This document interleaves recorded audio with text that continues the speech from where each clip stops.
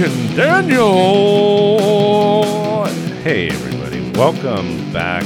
Welcome back to the Dear Daniel podcast. It's not a new episode. It's a new mini episode. What? Hey, whoa, wow. So yeah, everybody, welcome back. Welcome back. Thank you so much. We really have. Thank you so much for everyone for supporting us during this hiatus. It was longer than we thought, but I think it's going to be a great thing for the show, for the future of the show, and for you, and for your children, and for just, I don't know, humanity in general. I don't want to oversell it. And this is not one of those things where I'm going to go out and try to oversell it, you know, in like a marketing kind of way. But will our brief hiatus change your life for the better? Yes, it will. Guaranteed. Will our returning ruin it? Who knows? Remains to be seen. But definitely the hiatus saved humanity. So, new Dear Daniel. Wait, what did we do? New show? New concept? We worked on this for a while. Well, we didn't work on it for a while. And then we worked on it for a while, which I think is, you know, it's an important thing to not work on things. It was a hiatus. Sue us. So we talked about what are we going to do? Are we going to change the show? We're just going to keep doing the same thing. We're going to flip it up. We're going to, roll it around. We're going to add cinnamon to it, pepper flakes. What are we going to do to this thing, So what we decided is for the near future of the show, this next era of the show, we're going to do these kind of like seasons, so we're taking the, I'm not familiar with podcasts. I don't exactly know what they are. Still don't know. The hiatus taught you nothing. Yeah, I did a ton of research too. This is so crazy. Like I tried to listen to so many podcasts. Do you just have to listen really hard? It's a little bit more than that, but it's not much. As I cupped my hand to my ear and everything, and I really tried to pay attention, but I didn't hear any podcasts. But you actually put cups to your ears attached to string and was like, where's the podcast? Exactly. But like other podcasts that do seasons and don't just do one thing after another, we're kind of taking a page out of that book. And instead of kind of jumping all over the place and doing a new movie or a new genre and a new everything, week to week to week, we're going to do these short seasons where we focus on one subject, one actor or actress, one director, one genre, one decade, one type of character, something, whatever. We're just going to kind of focus on that for 5 to 10 episodes in a row and just keep mixing it up and mixing up, which I think is going to be a really fun way to kind of keep the show fresh, but also like let us do a deeper dive into things, which I think is going to be really You'll fun. also hear some of the format changes. The movies we're taking on, they're not all going to be total turds or well-renowned turds. They might be some of the better works from actors or directors. Yeah, everything's on the table at this point, So we still would love to hear from our listeners too about what you're kind of interested in. But I think, Corky, I said we're going to do a deep dive, and I think deep dive is an appropriate statement because where we're starting with season 2 of Dear Daniel, everything else was season 1. This is season 2. Season 2 of Dear Daniel. 5-year season 1. We're doing a deep dive with a white whale. Oh. This actor that we're going to be talking about over the next several months, he's renowned. Yeah. That's an understatement. Is he renowned for pushing the envelope of acting and challenging you to determine whether something is good or bad? There's an entire episode of Community devoted to the question, Nicolas Cage, good or bad? Yeah, it's Nicolas Cage. We've only reviewed in our entire 123 episode history one Nicolas Cage movie, Deadfall, and that came so late. It was like episode 80 something.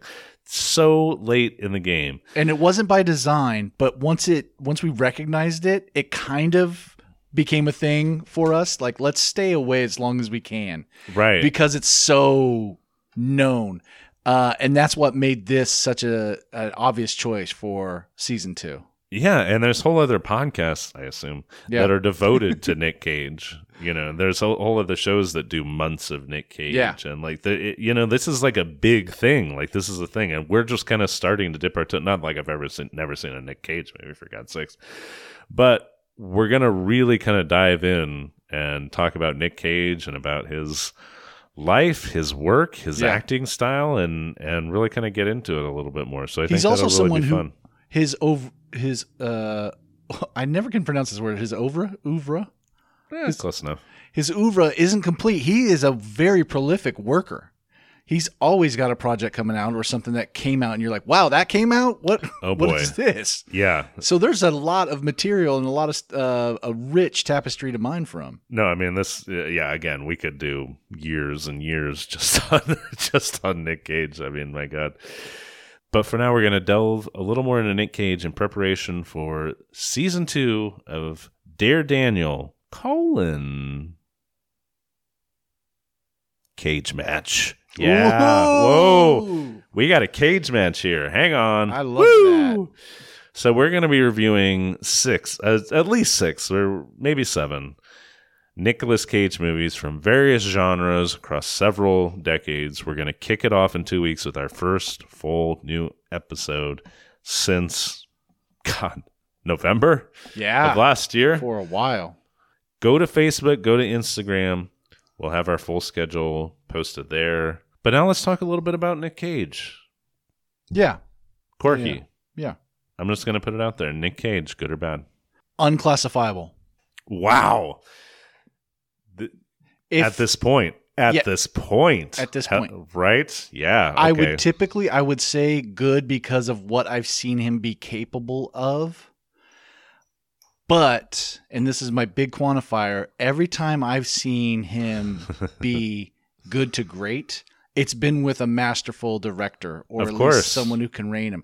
When he's not reined, you literally don't know you're going to get. Yeah. But why it's still unclassifiable and not just bad because he's putting out more shit than anything these days is he's still capable of turning out some recent performances where you're like, oh, there he is. There's the guy. I see him in there. But it's never a complete thing.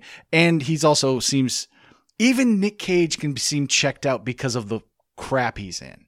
It's like, sure. Yeah, he goes broad, but it's like, is he just going broad? Is he just like, it's nothing to do with what he's doing? He's bored. Yeah, exactly. The material has nothing to offer him. Yeah, he's got to put some kid through college or something. Yeah, that's fair enough. So in the community episode that I was referencing earlier, season 5, episode 2, Introduction to Teaching, it is understood by the end of the episode that this is not an answerable question. Oh, I've never seen this episode. There is no answer to this question because yes and also no and no. Right. Because like you never know. You never know. You've seen him do things that are so fantastic. You've seen him do things that seem completely wrong. You've seen him do things that seem like he's just making his own fun in something that's not very interested or yawning his way through something that's not very interesting. It's so hard to tell with Nicolas Cage, but obviously he's singular, I mean, I think we'll get into it a little bit more, but I think that he's this weird mix of like method acting, but method acting is geared to come to some kind of a personal truth. Yeah. It's based off of a personal truth. Your trauma informs the trauma of your character. He has method acting in the way of like, he's eating bugs and like having his teeth pulled to like feel pain, but like it's not necessarily for like personal truth. It's for a much more theatrical effect or maybe just a more like provoke a response to shock or disturb or kind of weird people out. He's a weird guy, as I'll talk about a little bit. And, I think he's drawn to weird roles and weird performances. He's a man in his mid-60s, I believe. He's been a working actor for going into his 4th decade. And it still feels like his good or bad definition is TBD, which is weird. That's crazy, right? And it's almost like he's still a precocious child. Like, look at me, look at me, look at me. Yeah. Like he still has that, even though he's maybe in the role of a battle fleet commander or something, you know? It's like, what's happening? I don't get it. But then you watch him in other roles and it's like, oh, he does know when to dial it back. He knows how to be two different people when he needs to be two different people. And he knows when to be one consistent character. Yeah. I mean, I think as we'll see that there are different levels to Cage. It's not just one kind of him kind of screaming and freaking out kind of level. That's one of the levels for sure, leaning heavily on that.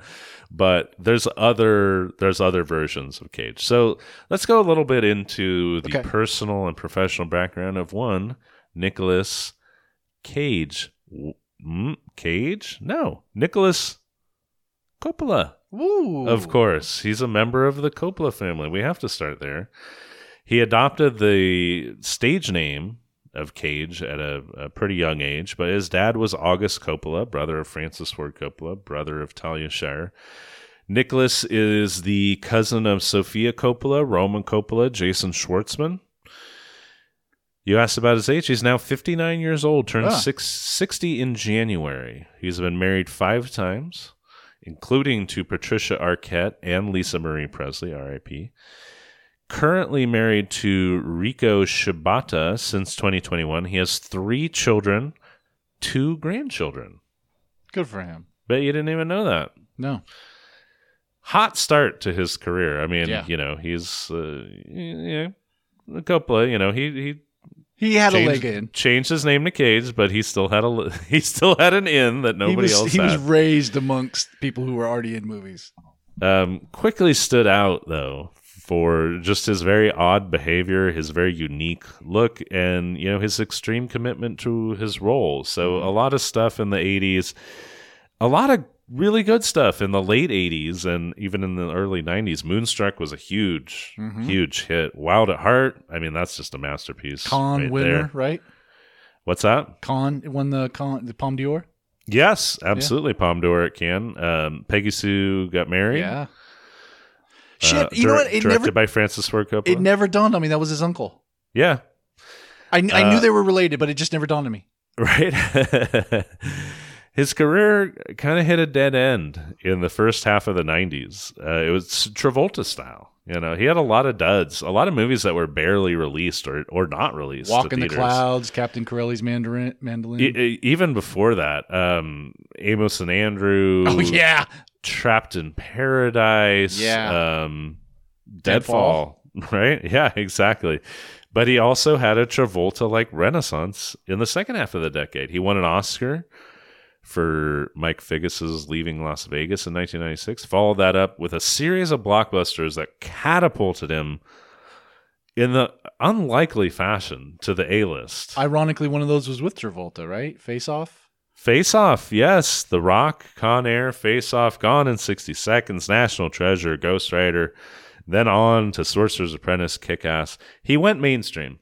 Although, yeah, he would still occasionally work with a Martin Scorsese, a Brian De Palma, Spike Jonze, Ridley Scott, Werner Herzog.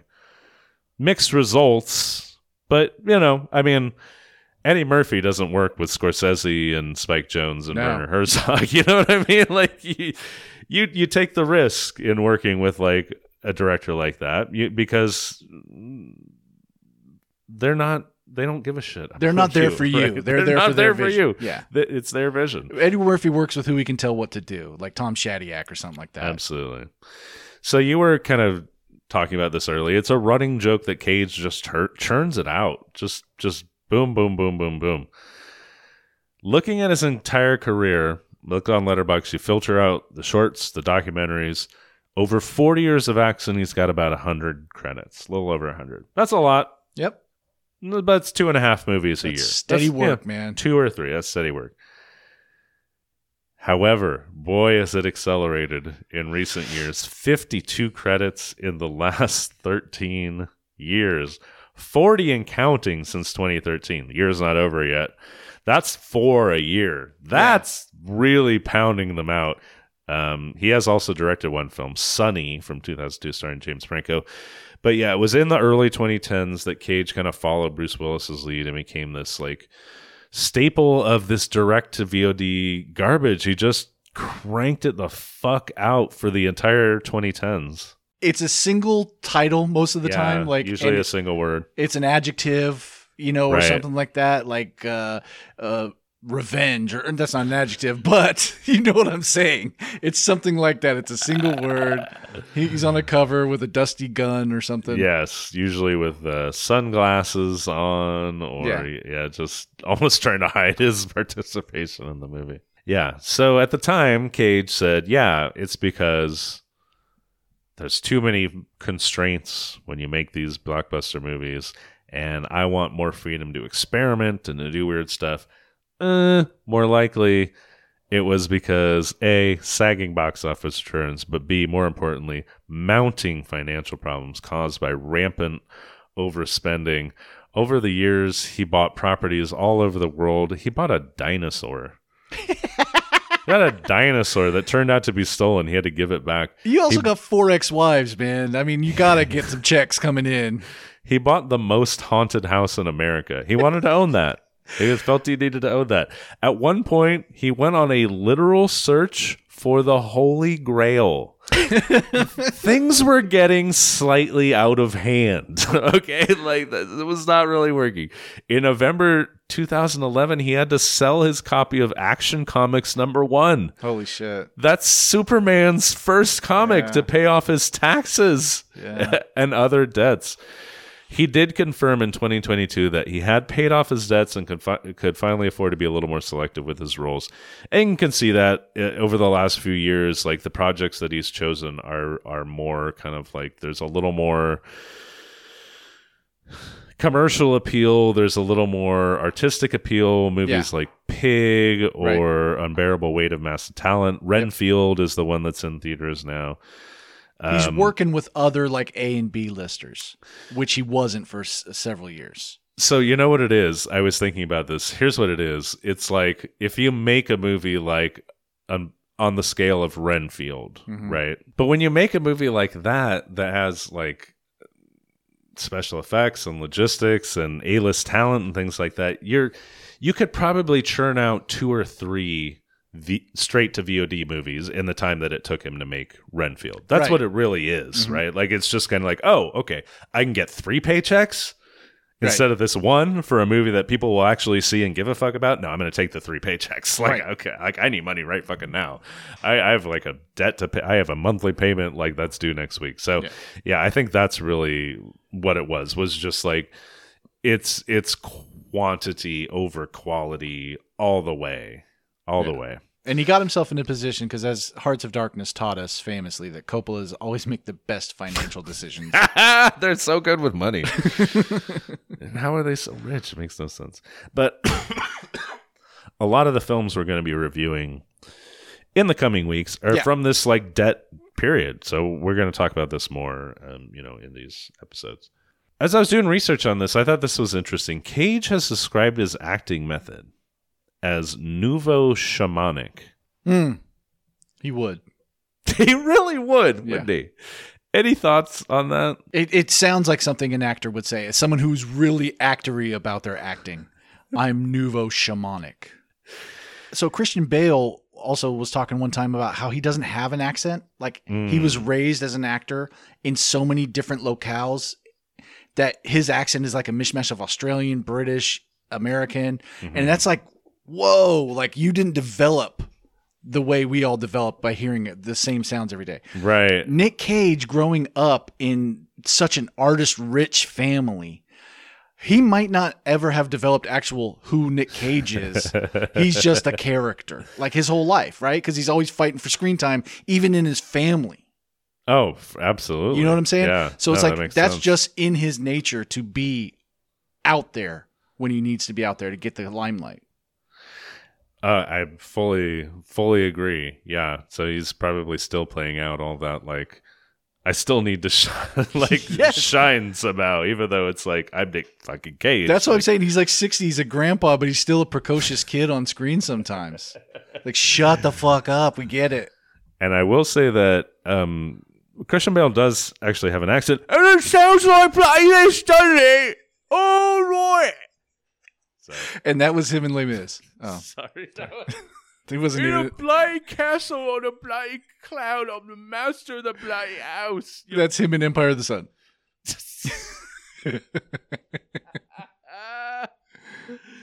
All right, quirky. Yeah. Nick Cage, good or bad? We've decided it's unanswerable. Unanswerable. We really shouldn't get into it. A couple other questions. Just first thing that comes to your mind. Big Cage, small Cage. Big Cage. Big Cage. All right. Weird Cage, blockbuster Cage. Weird Cage. Weird Cage. Oh, okay. We love small and weird. All right. That's good. That's good. I love Big Cage, I said. Big Cage. Exactly. Yeah. Oh, sorry. Big and weird. Yeah, big and weird. Even better. Yeah. So, but, okay, my big and weird Cage is H.I. McDonough. Oh, Raising Arizona. Absolutely. No, I mean, it doesn't get any better than that for Nicolas Cage or the Coen brothers or humanity. Right.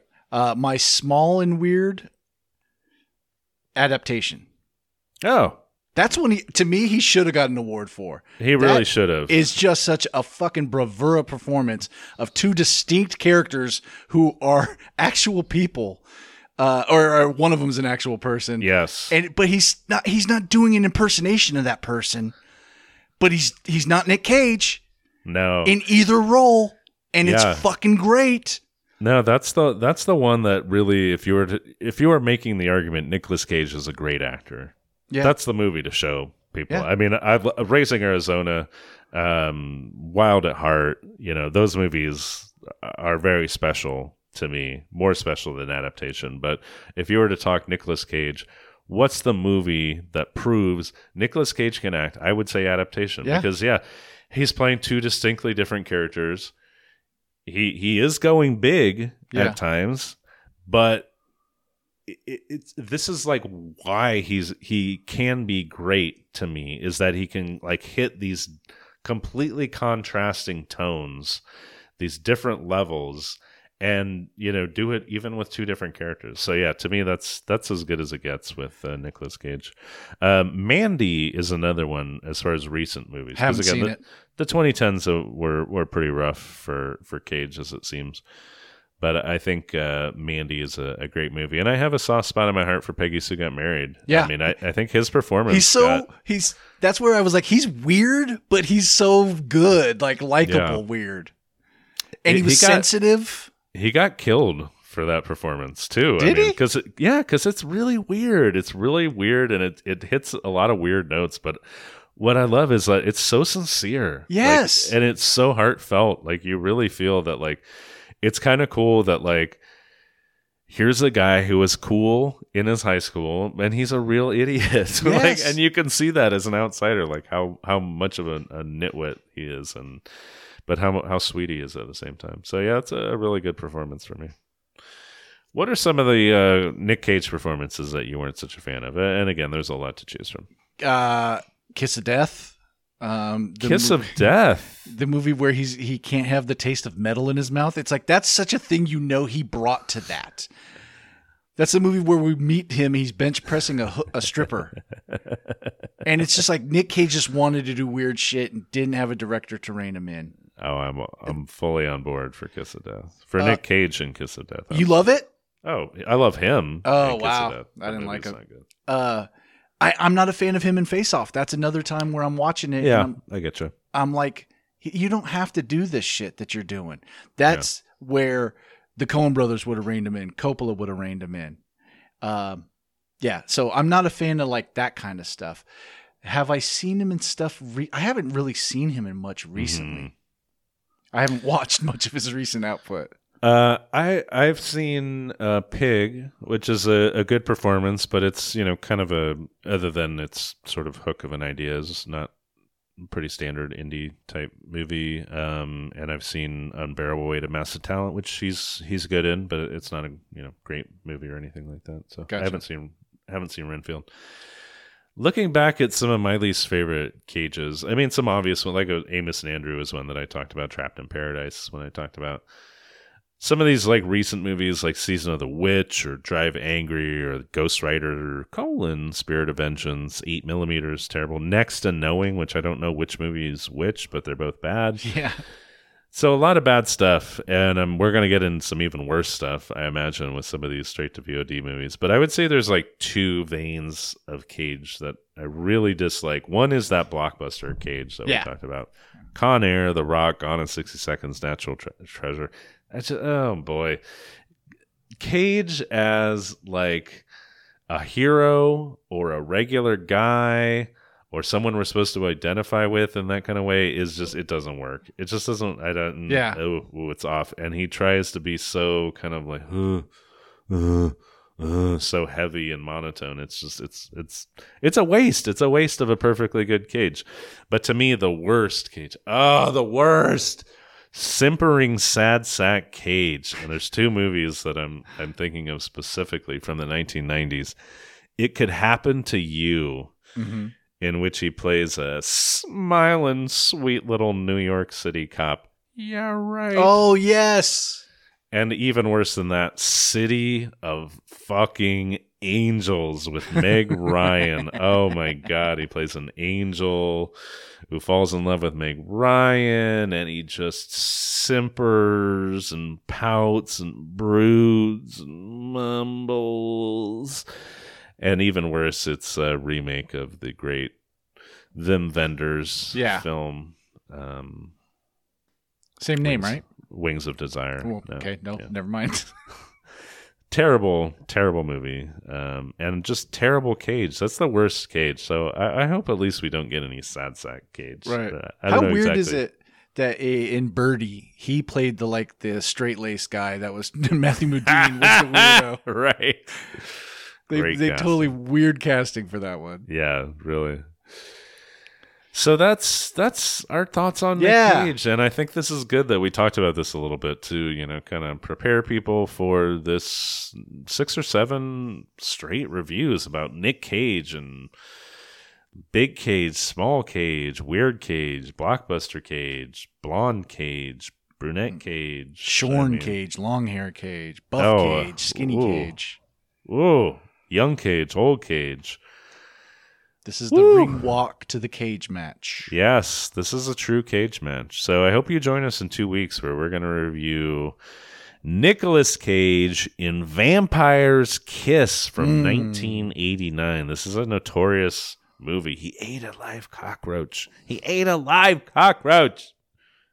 And then a few years later, he starred in Con Air. What? It could happen to you. As Alvin Flang would say, what? All right, so that's all we got for you. I hope you join us in 2 weeks. I hope you are excited that we're back. We're excited to be back. We're excited for you. Corky, what do you got? Not much right now, man. Just, I'm excited for this new direction. Excited for season 2. New directions. New directions are good, man. New directions are good. All right, How about we'll you, see Dan? you Oh, what am I excited about? Yeah. What aren't I excited about? Most things. That goes without saying. Why did I trap myself like that?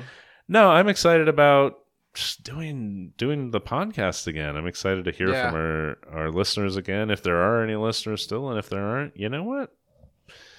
We just put this out into the universe, man. We just beam it out. Their kids and their kids' kids will come into the cosmos. Yeah, well, their kids won't. Their kids' might. I think their grandkids' are going to think this show is the bee's knees. Because everything's going to be like 1920s flapper style for some round. I don't know why. They're going to be like, wow, 23 Skidoo, this show's really good. I tell you what. This show's the cat's pajamas. You don't listen to that, you long-legged Jasper? Why don't you beat it on your walking sticks? That's the grandkids. Some in the 2300s. Wow, flappers. It's all coming back. Technology is cyclical. Everything's cyclical. Hope to hear from everyone in 2 weeks. Have a great summer. Talk to us. Hit us up. Donate on the PayPal. Comment on the Schmeed. What I don't even know what else do we do here, Corky? That's it. You still got to work out what a podcast is, Dan. and how to get it across to people. I'm fairly sure that I understand. Is it? Can I? Sure. May I? Please close us out this way.